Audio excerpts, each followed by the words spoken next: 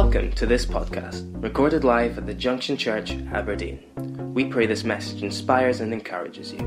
For more information, you can connect with us at www.thejunctionchurch.com. So I want to speak today. I don't know about you. Who was here last week?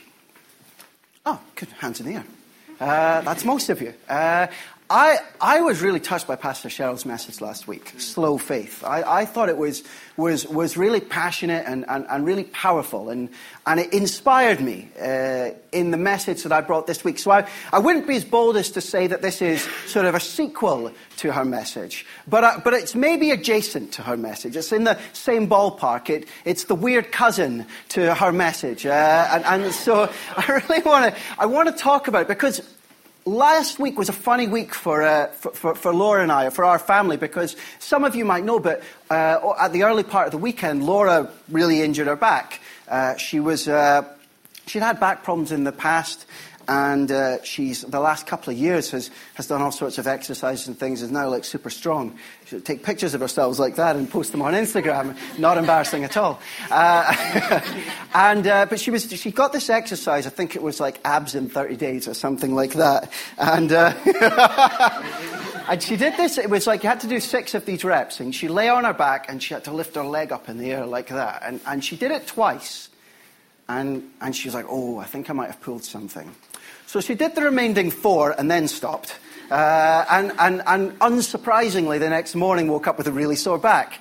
And then on Sunday woke up and had a really, really sore back. And so she's like, oh my goodness, I'm not sure if I'm going to be able to get ready to come to church. But she didn't want to miss church. Pastor Cheryl was preaching. She didn't want to miss that. Her sister was coming to visit. She didn't want to miss that. She didn't want to miss any of you guys either. And so she kind of, without really committing to it, she got out of bed and just, did the steps as well as she could and sort of hobbled around the house. And about a third of the way through getting ready, it's just everything was kind of conspiring against her. She couldn't get her clothes. She couldn't choose the right clothes. She couldn't. Her hair wasn't going right. She didn't know what makeup to put on. And I think like just as sort of excuse the pun, but the straw that broke the camel's back was that one of her shoes was missing. I think one of the kids very helpfully must have hidden it or something like that. Or just something happened that just this exasperation is like, oh, maybe this is a sign that I shouldn't go. Maybe this is a sign. And we sort of freeze-framed. We just sort of paused right there and we kind of laughed. We just sort of laughed together at it because we sort of laughed with this idea of, is that really how it works? Is that the sort of sign is that how signs work? Right? But we like them to work like that because we're constantly trying to discern the will of God from our own impulses. Yeah. And it's a tricky proposition. Because guess when you never need a sign? When your will and God's will are like that. Yeah. You're never like, well, we're on the same path. That's running downhill. Like you don't need God to give you any signs because you're both facing in the same direction. It's when you're a bit like that. It's when God's going that way and you'd rather go that way. That's when you're like, hey, God, I really need a sign round about now. Because I need to know whether stepping out is the right thing to do. I need to know whether this is what I'm supposed to do, because the reality is I'd rather not. And there's a couple of cracking examples in the Old Testament of people. King Saul's son Jonathan, one of my favorite sort of heroes in the Bible, and there's this great account of him and his young shield bearer, and they're sort of at the bottom of a hill, and there's a garrison of Philistines at the top of it, and there's several dozen of them up there, and Jonathan's spoiling for fight. He's had enough of the Philistines lording it over Israel, and he's like, we should go and pick a fight with them. And he says to his young shield bearer, come on then. Actually, I'll go to 1 Samuel 14, verse 8. Getting a bit excited. Jonathan said, come on then. We will cross over toward them and let them see us. If they say to us, wait there until we come up Until we come to you, we will stay where we are and not go up to them. But if they say, come up to us, we will climb up, because that will be our sign that the Lord has given them into our hands. It's exciting stuff, isn't it? Imagine, just there's a couple of these guys. Just Jonathan and his shield bearer. Shield bearer probably doesn't even have a sword. He's got a shield, because he's the shield bearer. And they're at the bottom of they're at the lower ground. So they're outnumbered, and they've got the lower ground. And they're like, let's go and pick. Whoa, that's like, he's Jonathan Wick right there. I mean, it's exciting stuff. He is eager for a fight. And yet, I confess, if I was the young shield bearer, Jonathan, so if they say these words, we stay where we are. But if they say these words, we're supposed to go up and fight all these guys. Is that definitely how it works? Is that definitely, and here's the other thing, do you think the Philistines were speaking Hebrew? Probably not. So it's probably, and actually what they say is, come up to us and we'll teach you a lesson. And Jonathan's like, yeah, that's close enough. He's probably translated it, and the shield bearer's like, he said, they definitely say the words. Were they in the right order? Are they definitely the words? Because, like, we are putting our lives at risk here over a combination of words. Would you do that? But it was a sign. And they went up, and they had a fight, and they started just a rout of the Philistines. Another good example, Gideon.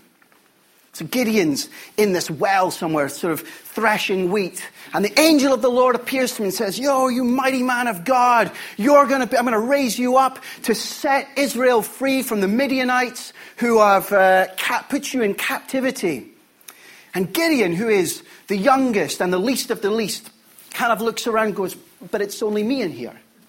Who are you speaking to? It can't possibly be me. And he's like, yes, it's you. You're the one who's going to set them free. And what Gideon says, what he says to God in Judges 6, verse 36. So Gideon said to God, if you will save Israel by my hand, as you have said, look over here what I have prepared earlier. I shall put a fleece of wool on the threshing floor. If there is dew on the fleece only, and it is dry on all the ground, then I shall know that you will save Israel by my hand, as you have said. And that's what happens. And he raises this army and he whittles it down, and they end up with 300 of them poised to take on the army of Midian, which it says was so numerous it couldn't be numbered. They covered the landscape like locusts. It's another exciting story. But I confess, if I was soldier 299... So Gideon, God definitely said that we were going to win. Because I'm excited and so are the guys. He definitely said that. Oh, yeah, he definitely said so. And he gave you a sign. Oh, yes, he gave me a sign. And it was a sign that we were going to conquer this great number of people. It was a sign that showed our victory. Well, there was a damp fleece.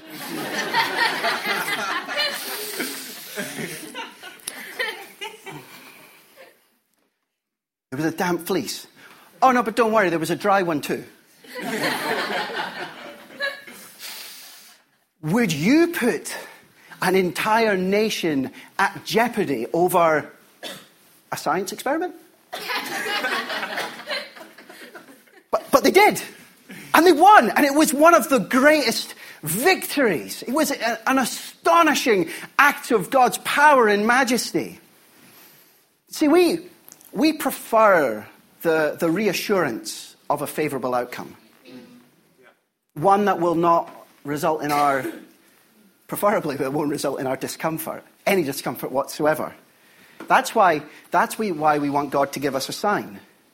We want God to give us a sign because what we really want is we want the secret signal. We want the wink that says, yeah, no, don't worry, guys. I've got you covered. You might look outnumbered, but it doesn't matter because this is definitely it. That's what we're looking for here.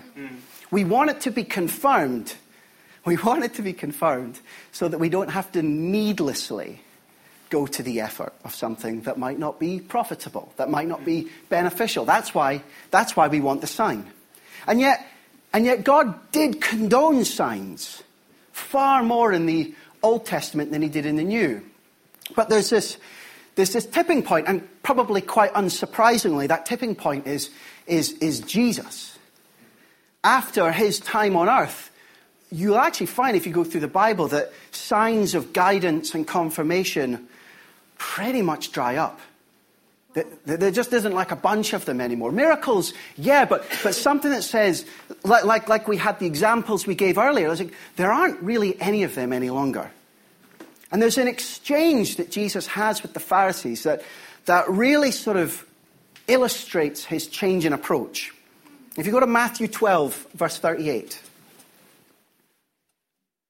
Then some of the scribes and Pharisees answered, saying, "Teacher, we want to see a sign from you."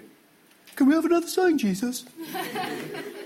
But he answered and said to them, "An evil and adulterous generation seeks after a sign, and no sign will be given to it except the sign of the prophet Jonah."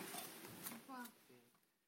It's a bit like when you're a kid, when you're 5 years old, and you have to go to the inconvenience of seeing the doctor. You have to lift up your vest and let him poke you and put the stethoscope on you. And goodness, he might even want to take some blood and give you an injection. And at the end of it, when you're all upset, at least you can look up at his table and you can see the jar of lollipops. "Doctor, can I have a lollipop?" And it's just like that, except now you're 35. Can I have a sign, Jesus? Aren't we past this by now? Wow, yeah. Aren't we a little bit beyond this? Aren't you a little long in the tooth to still need a sign? Wow. What have I just been talking to you guys all about? Can we have a sign, Jesus? And he rebukes them. In fact, what he says there it's repeated in other parts of the Bible where other Pharisees ask him the same question, where they ask him for a sign. He's like, "No, I'm not giving you a sign." In fact, he calls them hypocrites later on. He says, "Well, you're quite happy to look at the signs of the sky and whether it's red at night or red in the morning and decide what sort of day it's going to be, but you're unwilling to take a stock of what the sign of the times is. You are unwilling to take me at face value. You need some sort of confirmation." And Jesus saw their hard-heartedness, and he refused to indulge their cynicism any longer, their skepticism any further. However, he did say there would be one further sign.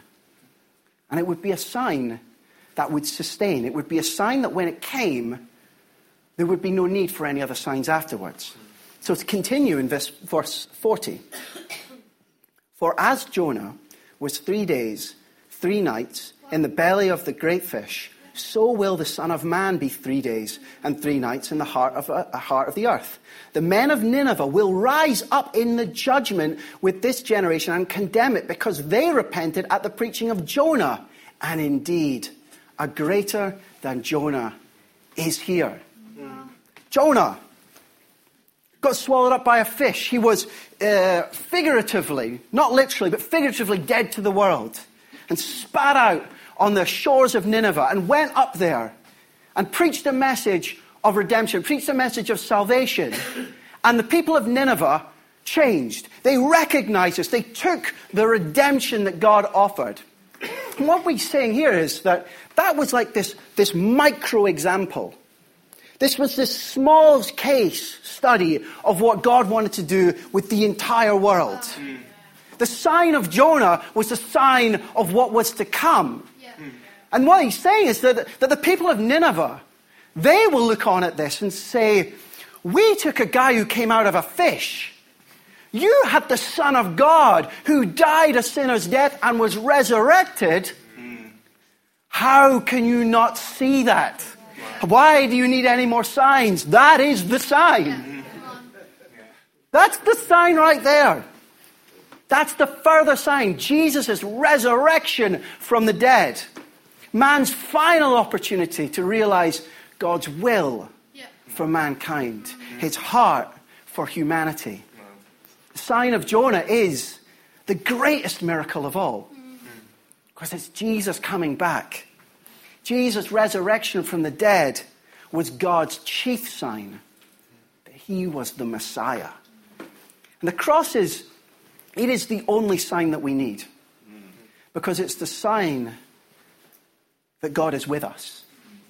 That's it. We carry that sign. God would use signs and miracles in the Bible to authenticate his chosen messenger. He sent fire down onto Elijah's altar during his contest with the prophets of Baal to signify, this is my guy. He talks for me. I'm authenticating him. But we don't need that any longer, because God has called us. That cross is the sign that he is with us.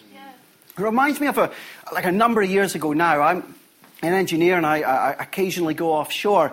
And it's an interesting thing when you go offshore as an engineer, because, and I go off pretty much exclusively on boats. And I spend, and most engineers will spend the majority of their time in the office. We are generally office based. But we do go off onto the vessels, for these projects, for this sort of intense moment of trying to achieve a particular task. But most of the other people that are on the boat, that's where they are when they earn money. Like that's their job, is to be on a boat and to do whatever task it is assigned to them. So when you come on as an engineer, you're a little bit, you're a visitor, you're an outsider in a sense. And I take it upon myself that there's a responsibility on me to try and get to know the guys that I'm going to be working with, to make sure that they understand who I am, the kind of person that I am, my objectives for being here, and that such that if I challenge something, or I put forward an idea of how we could maybe do something better, that people understand that I'm not trying to show anybody up, that I'm not trying to just be a big Charlie Big Potatoes or anything like that. That I'm there and that I have genuine intentions. And so that's kind of the challenge that you have when you go off. And I remember this one day kind of walking at the tea shack, and there was a couple of older guys, and I could tell immediately they were having kind of your classic sort of tea shack debate. They were talking about religion, and one of them clearly had no background in it. It wasn't something he believed in, something that he it was never something that he had believed in, essentially. And then the other guy was your kind of classic, he had grown up in church, he had the background in it, and if you asked him, did he believe in God? Absolutely. But it's not like it was a part of his daily life. He wasn't a regular churchgoer. It wasn't something, it wouldn't be on his, Facebook profile or anything like that. But if the rubber hits the road, that's where he's going to. I believe in God. And they were having this sort of discussion. As I walked in, I could hear them kind of talking. And there were certain things in what was said. I'm like, I'm not sure if that totally really reflects God as I know him. It seems a little legalist, but it was their discussion, and I wasn't sure whether I felt like it would probably be overstepping to just come in and say, "Hey, everybody, just so you know, I'm a pastor."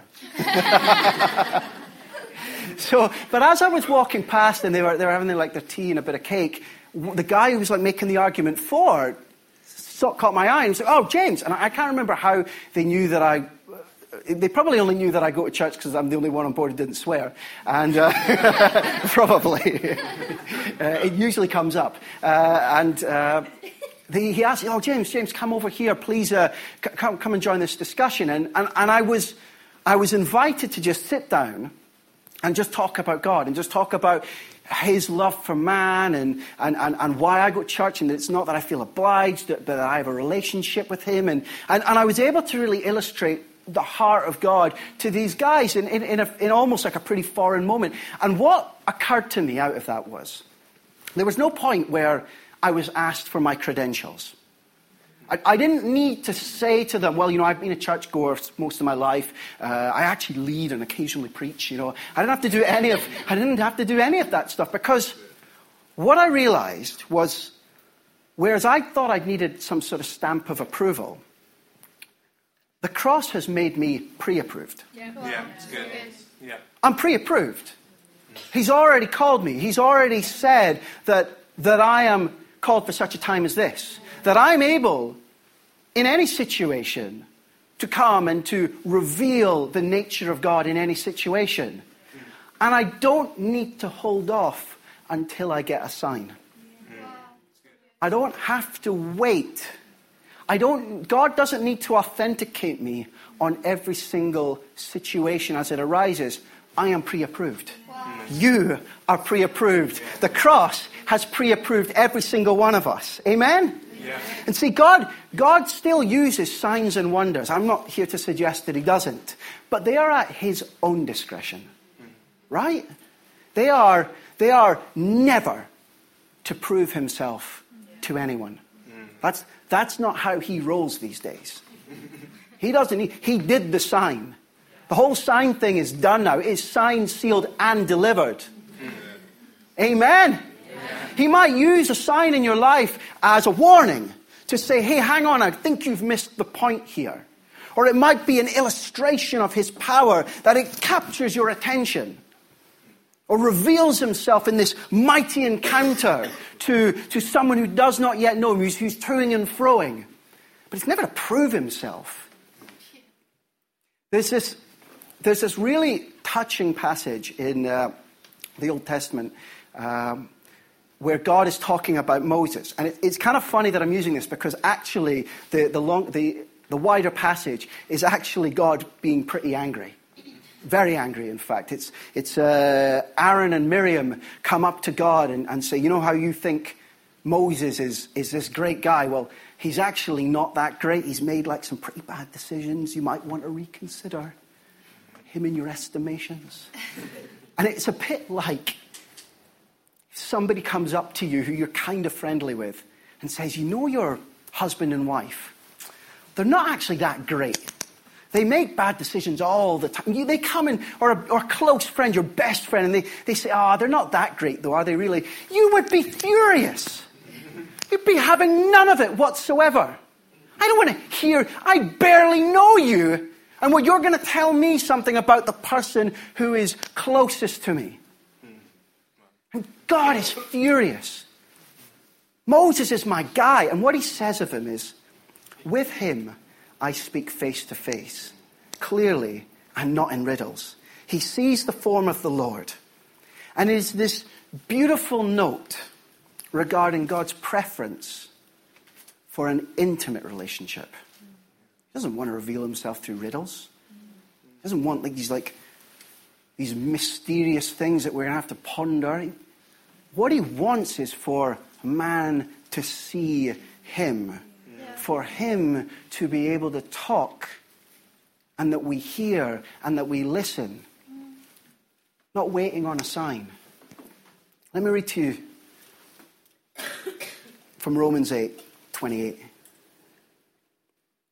And we know that in all things God works for the good of those who love him, who have been called according to his purpose. For those God foreknew, he also predestined to be conformed to the image of his Son, that he might be the firstborn among many brothers and sisters. And those he predestined, he also called. Those he called, he also justified. Those he justified, he also glorified. What then shall we say in response to these things? If God is for us, who can be against us? We often look for signs. But signs are no longer necessary because God has given us a pattern. The great thing about a pattern is a pattern repeats. Jesus is the firstborn of many brothers and sisters. It's the pattern of the firstborn. He was the first. From that day of resurrection, he was the first. And there are many brothers and sisters. How does a son or a daughter approach the Father? They come to him in relationship. They come to him to talk. God does not reveal himself to Jesus throughout the Bible using a system of code words or vague symbols. He talks to him. He talks to him. He speaks his heart. This is how God revealed his will to Jesus. He came as a son to the Father. Yeah. That's the pattern. That's the pattern. If we are about the Father's business, then we know what his will is. We know what he is building. And in that regard, you don't need a sign any longer, because it's already in him, yes and amen. It's already go into all the world and preach the gospel. Do I need a sign to know whether to share my faith in Jesus? Or do I need a sign to know whether to commit to something that is going to build the kingdom of God? No. Because the sign has already been given. Your salvation was the go sign. We often think of our salvation as the stop sign. Stop doing this, stop doing that. Oh, well, God's caught up with me suddenly. I'll have to stop having fun. But that's not what salvation's all about. Salvation is the go sign. You can go. You are called, you are commissioned, you are authenticated. You are my messenger in every situation. The power of the cross imprints God's priorities into our life. And he gives us the power. He empowers us to pursue his will. He imprints it upon us. It's a bit like, so our car is doing a weird thing. The driver's side door opens about half as much as it's supposed to. It opens about that much now. And it just started doing it like 2 days ago, and we don't really know why. And what I have come to realize is when I get in and out of the car, it's automatic. I don't open the door and then get in. I open the door and get in at the same time. I have this technique that I have perfected over many years, whereby I get in and I hold on to the door at the same time so the arc of the door doesn't get beyond my reach. And I get in all in this one singular motion. And it is automatic, it is instinctual. I have developed it over many years. But it becomes a little unstuck when the door doesn't open as much as it's supposed to. And what I found all through the course of yesterday was that I would bash exactly the same point on my shoulder on that door. I would bash it. I've actually got this one, even though I've done it like a bunch of times. Every single time I got into the car, I was even once thinking about how I bashed my elbow in the car and then got out of the car and bashed my elbow again. One mark! I felt it every time I put my hand up in the air. It's like, oh yeah, that's the car door there. This morning I said to Lord, do you want to drive?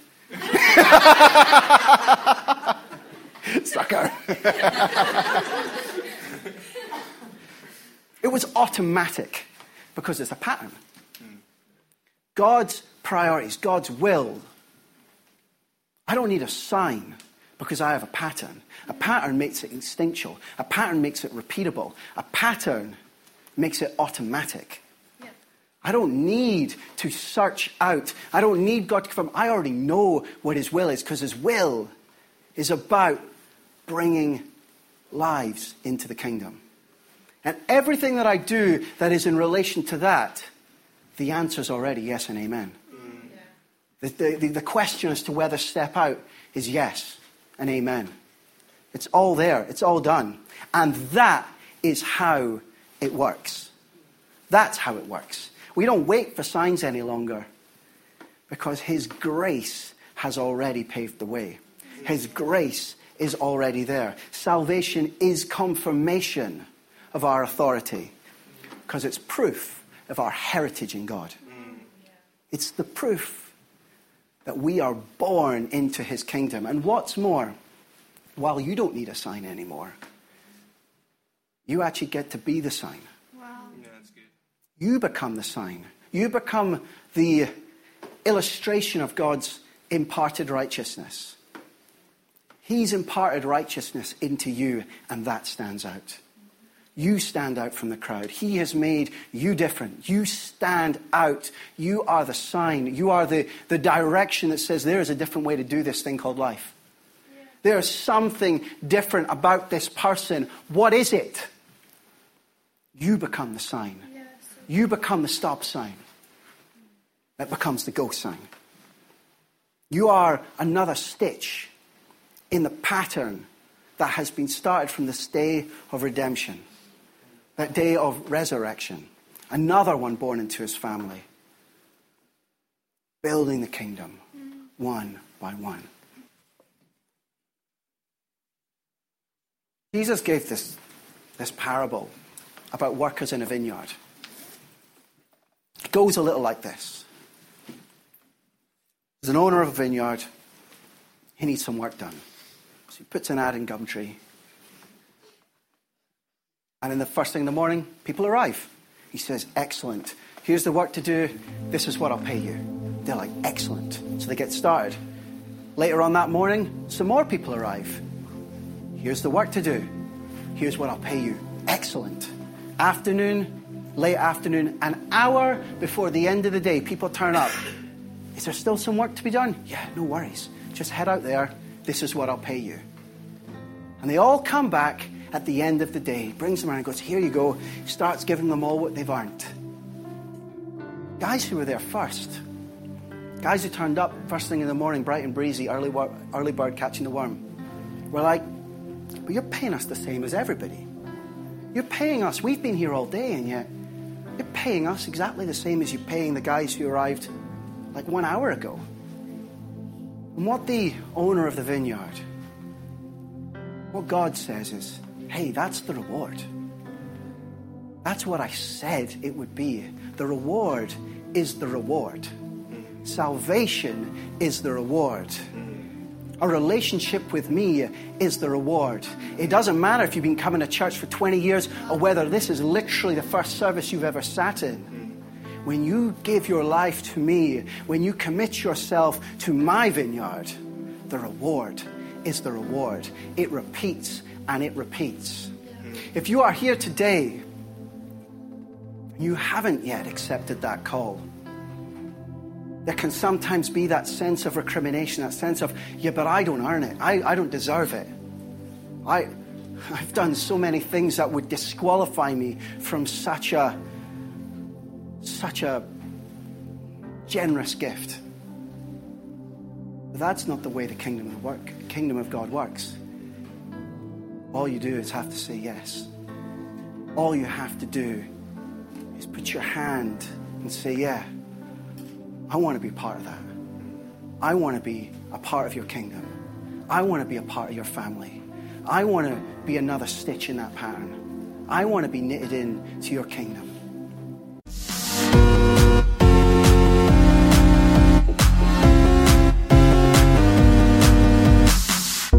Thanks for joining with us. For more information about events, service times, and how to connect with us, visit www.thejunctionchurch.com.